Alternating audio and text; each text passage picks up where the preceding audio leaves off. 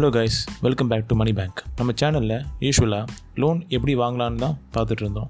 இந்த எபிசோடில் இந்தியாவில், அதுவும் குறிப்பாக தமிழ்நாட்டில் நிறைய இளம் வயதினர் கல்வி கடன் வாங்கிட்டு அதை மெல்லவும் முடியாமல் முழுங்கவும் முடியாமல் கஷ்டப்பட்டுட்டு இருக்காங்க. அதாவது கல்வி கடனை அவங்களால கட்டவும் முடியல, கட்டாமல் இருக்கவும் முடியல. அந்த மாதிரி சூழ்நிலையில் மாட்டிட்டு நிறைய பேர் இருக்காங்க. அவங்களுக்காக தான் இந்த செக்மெண்ட்.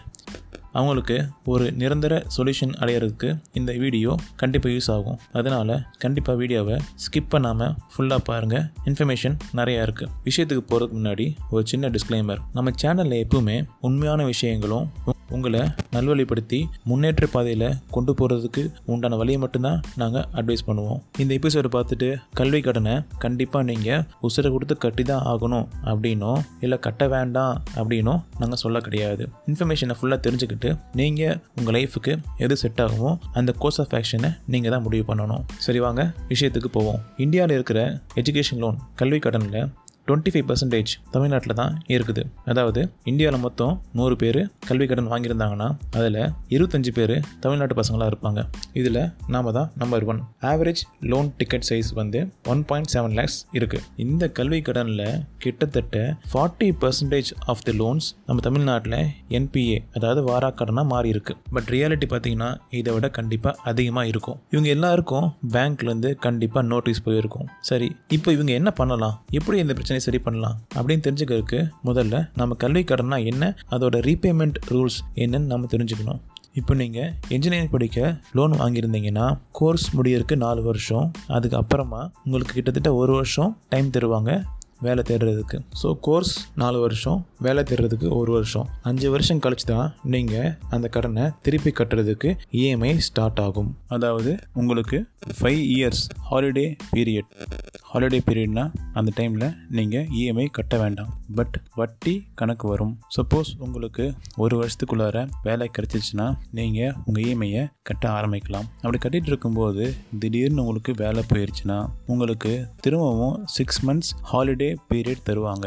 6 மாதத்துக்குள்ளே நீங்கள் ஒரு வேலை தேடிட்டு அந்த இஎம்ஐயை திரும்பவும் ரீஸ்டார்ட் பண்ணலாம். இது போல் உங்களுக்கு 3 சான்ஸ் தருவாங்க. அதாவது 3 தடவை உங்களுக்கு வேலை போயிட்டு வேலை கிடைச்சா கூட நீங்கள் எந்த ரிமார்க்கும் இல்லாமல், ஓவர் டியூ இல்லாமல் லோனை கட்டிட்டு வரலாம். ப்ளஸ் உங்கள் இஎம்ஐயை திருப்பி கட்டுறதுக்கு கிட்டத்தட்ட 15 years டைம் எடுத்துக்கலாம். 15 வருஷம் ஸ்லோவாக உங்கள் இஎம்ஐயை கட்டலாம்.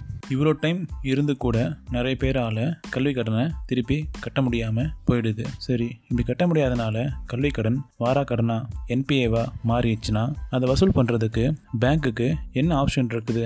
நான் தான் ஒரு சொத்து பத்திரமும் கொடுக்கலையே, பேங்க் என்ன செய்ய முடியும் அப்படின்னு நினைக்க வேண்டாம். பேங்க்கு உங்கள் மேலே சூட் ஃபைலிங், அதாவது கேஸ் கொடுக்கலாம். சப்போஸ் உங்கள் மேலே பேங்க் கேஸ் கொடுத்துருச்சு அப்படின்னா உங்கள் அக்கௌண்ட்டு சூட் ஃபைல்டு அப்படின்னு ஸ்டேட்டஸ்க்கு மாறிடும்.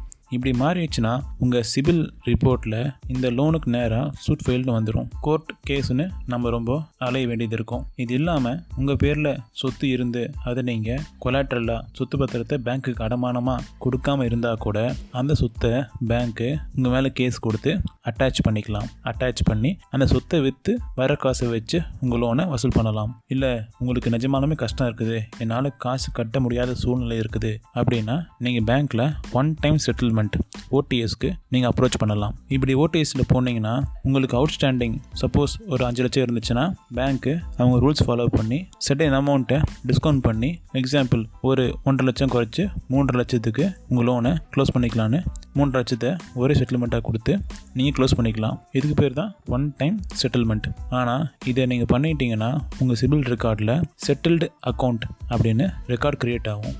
5 லட்சத்தில் 3.5 லட்சம் கொடுத்துருக்கீங்க, மீதி 1.5 லட்சத்தை உங்கள் சிபில் ரிப்போர்ட்டில் ரைட் ஆஃப் அமௌண்ட் அப்படின்னு மென்ஷன் பண்ணி ரிப்போர்ட்டில் மார்க் ஆயிரும். இது இல்லாமல் சில டைம் லோக் அதாலத், அதாவது மக்கள் மன்றம், கோர்ட்டில் நடக்கிற மக்கள் மன்றம் மூலயமா நீங்கள் முறையிட்டு அந்த 5 லட்சம் லோனில் என்னால் கட்டுறதுக்கு 3 லட்சம் தான் முடியும், இல்லை 2 லட்சம் தான் முடியும் அப்படின்னு நீங்கள் பேசி பேங்க்கும் நீங்களும் ஒரு சமரச முடிவுக்கு வருவீங்க. அங்கே செட்டில் ஆகிற அமௌண்ட்டுக்கு நீங்கள் லோனை க்ளோஸ் பண்ணிவிட்டு வந்துடலாம். இந்த கேஸ்லேயும் நீங்கள் சப்போஸ் 2 லட்சத்துக்கு லோனை முடிச்சிங்கன்னா மீதி இருக்கிற அந்த 2 லட்ச ரூபாயை ரைட் ஆஃப் அமௌண்ட்டு அப்படின்னு உங்கள் சிபில் ரிப்போர்ட்டில் மார்க் ஆகும். இதுவும் செட்டில்டு அக்கௌண்ட்டு தான் சிபிலில் மார்க் ஆகும். இதெல்லாம் தாண்டி சில டைம் பேங்க்கு உங்கள் எஜுகேஷன் லோன் அக்கௌண்ட்டை ஏஆர்சி அதாவது அசெட் ரீகன்ஸ்ட்ரக்ஷன் கம்பெனி. எக்ஸாம்பிள் சொல்லணும்னா ரிலையன்ஸ் ஏஆர்சி சொல்லலாம். இவங்களுக்கு இந்த லோன் அக்கௌண்ட்டை அசைன் பண்ணிடுவாங்க. அப்படி அசைன் பண்ணிட்டாங்கன்னா இந்த லோனை வசூல் பண்ணுற ஃபுல் பொறுப்பும் அந்த ரிலையன்ஸ் ஏஆர்சிக்கு போயிடும். அவங்க ரிகவர் பண்ணுற ஸ்ட்ராட்டஜி டெக்னிக்லாம் கொஞ்சம் ஹார்ஷாக இருக்கும், பட் எல்லாமே லீகலாக தான் இருக்கும். அதுக்கு நீங்கள் இல்லைன்னு சொல்ல முடியாது. ஒரு லோன் அக்கௌண்ட் ஏஆர்சிக்கு போயிடுச்சுன்னா அவங்க சொல்கிற டேர்ம்ஸ் அண்ட் கண்டிஷனுக்கு நம்ம ஒத்து போய் தான் ஆகணும். அப்படி இல்லைன்னா அவங்ககிட்டையும் நம்ம ஒன் டைம் செட்டில்மெண்ட் அந்த மாதிரி ஏதாவது பேசி லோனை க்ளோஸ் பண்ணுற மாதிரி சூழ்நிலை உருவாகும். ஸோ இந்த மாதிரி ஏதாவது ஒரு முறையில் தான் உங்கள் லோன் அக்கௌண்ட்டை நீங்கள் கஷ்ட காலத்தில் க்ளோஸ் பண்ணி ஆகணும். இதில் எது பெஸ்ட் கேஸ்ன்னு பார்த்தீங்கன்னா லோனை என்பிஏவாக ஆக விடாமல் முன்னாடி சொன்ன அந்த ரீபேமெண்ட் டைமை ஃபுல்லாக யூட்டிலைஸ் பண்ணி சின்ன சின்ன அமௌண்ட்டாக கட்டி உங்கள் லோனை க்ளோஸ் பண்ணுறது தான் சரியாக இருக்கும். நீங்கள் ஒவ்வொருத்தரையும் வேலை இழுக்கும் போதோ இல்லை பணம் கட்டாத முடியாத சூழ்நிலை உருவாகும் போதோ பேங்க்கில் போயிட்டு உங்கள் கஷ்டத்தை சொன்னீங்கன்னா அந்த ரூல்ஸ் பிரகாரம் உங்களுக்கு ரீபேமெண்ட்டை அட்ஜஸ்ட் பண்ணியோ இல்லை எக்ஸ்டெண்ட் பண்ணியோ கொடுத்து உங்கள் சிபில் ரிப்போர்ட்டு பாதிக்காதபடி பார்த்துப்பாங்க. இதனால் உங்களுக்கு என்ன லாபம்னா உங்களுக்கு வேலை போயிட்டா கூட நீங்கள் சுயமாக தொழில் பண்ணுறதுக்கு உங்கள் சிவில் ஸ்கோர் ரொம்ப அவசியம். எந்த தொழில் பண்ணாலுமே அதுக்கு லோன் கண்டிப்பாக தேவைப்படும். உங்கள் சிபில் ஸ்கோர் கம்மியாக வச்சுட்டு லோனுக்கு போனீங்கன்னா கண்டிப்பாக எல்லா பேங்க்கும் உங்களுக்கு ரிஜெக்ட் தான் பண்ணுவாங்க. ஸோ வேலை கிடைக்கலனா கூட ஒரு தொழில் பண்ணி பிழைக்கிறதுக்கு நம்மளோட கிரெடிட் ஹிஸ்ட்ரி க்ளீனாக இருக்கணும். சரி, இதில் எது ரொம்ப ஒஸ்ட் கேஸ் அப்படின்னு பார்த்தீங்கன்னா உங்கள் லோன் அக்கௌண்ட் ஏஆர்சி போயிட்டு அதுக்கப்புறமா நீங்கள் க்ளோஸ் பண்ணுறீங்க இல்லையா, அதுதான் ஒஸ்ட் கேஸாக இருக்கும்னு எங்கள் எக்ஸ்பீரியன்ஸில் சொல்கிறோம். நிறைய பேர் பேங்க்கில் தர நிறைய ஆப்பர்ச்சுனிட்டியை மிஸ் பண்ணிடுறாங்க. பேங்க்கே ஓடிஎஸ்க்கு கூப்பிட்டா கூட சில பேர் கல்வி கடன் தானே தள்ளுபடி ஆயிரும், யாரும் கட்டவே இல்லை, நான் ஏன் கட்டணும் அப்படின்னு அசால்ட்டாக விட்டுறாங்க. அப்புறம் ஏஆர்சிக்கு போன அப்புறமா அவங்க கொடுக்குற ப்ரெஷரில் இவங்க வேறு வழி இல்லாமல் பூரா பணத்தையும் கட்டி முடிக்கிற சூழ்நிலை வருது. அப்படி கட்டுற பூரா பணமும் அவங்க வெளியே வட்டிக்கு வாங்கி கட்டுற மாதிரி தான் சூழ்நிலை உருவாகும். கம்பேர் பண்ணி பார்த்தீங்கன்னா பேங்க் உங்களுக்கு கொடுக்குற அந்த ஓடிஎஸ் ஆஃபரை விட இந்த ஏஆர்சிக்கு கட்டுற அமௌண்ட்டு பல மடங்கு அதிகமாக தான் இருக்கும். சரி, எல்லாமே கேட்டாச்சு. இப்போது நீங்கள் என்ன பண்ணலாம் அப்படின்னா உங்கள் அக்கௌண்ட் என்பிஏவாக மாறிடுச்சு, இல்லை உங்கள் அக்கௌண்ட் என்ன ஆச்சுன்னே தெரில அப்படின்னா ஃபர்ஸ்ட் நீங்கள் பேங்க்குக்கு போங்க, உங்கள் அக்கௌண்ட்டை பற்றி கேளுங்க. இந்த ரீபேமெண்ட் பீரியட் சொன்னேன் இல்லையா, அதுக்குள்ளார உங்கள் அக்கௌண்ட்டு கவர் ஆக முடிஞ்சதுன்னா உங்கள் அக்கௌண்ட்டை ஒரு தடவை டைம் கேட்டு ரீஷெடியூல் பண்ணிக்கோங்க. பண்ணி இஎம்ஐயை கரெக்டாக கட்டிட்டு வாங்க. அப்படி இல்லை இனிமேல் நான் பேங்க் பக்கம் போகவே மாட்டேன், எனக்கு எந்த லோனுமே வேண்டாம், இந்த பிரச்சனை முடிஞ்சால் போதும் அப்படின்னா நீங்கள் பேங்க் அப்ரோச் பண்ணி ஒன் டைம் செட்டில்மெண்ட்டுக்கு நீங்கள் தாராளமாக கேட்கலாம். கேட்டுட்டு பேங்க் சொல்கிற அந்த ஒன் டைம் செட்டில்மெண்ட் அமௌண்ட்டை கட்டிட்டு உங்கள் லோனை க்ளோஸ் பண்ணுறது தான் கரெக்டாக இருக்கும். ஒன்று மட்டும் ஞாபகம் வச்சுக்கோங்க, கல்வி கடனுக்கு சென்ட்ரல் கவர்மெண்ட்டு வட்டி மானியம் தராங்க. பட் இந்த வட்டி மானியம் நீங்கள் ஓடிஎஸ்லேயோ இல்லை ஏஆர்சி மூலியமாவோ கட்டி க்ளோஸ் பண்ணால் உங்களுக்கு கிடைக்காது. நான் முன்னாடி சொன்ன மாதிரி அந்த ரீபேமெண்ட் பீரியட்குள்ளார கரெக்டாக கட்டினா மட்டும்தான் உங்களுக்கு கிடைக்கும். அதுக்காக நீங்கள் வட்டி கட்ட மாட்டேன்னு சொல்ல முடியாது. ப்ராக்டிக்கலாக பார்த்தீங்கன்னா 2009-10 அந்த டைமில் கல்வி கடன் வாங்கினவங்க கரெக்டாக கட்டி முடிச்சிருந்தாங்கன்னா அவங்களுக்கு இப்போ தான் அந்த அமௌண்ட்டு அவங்க அக்கௌண்ட்டில் கிரெடிட் ஆகுது.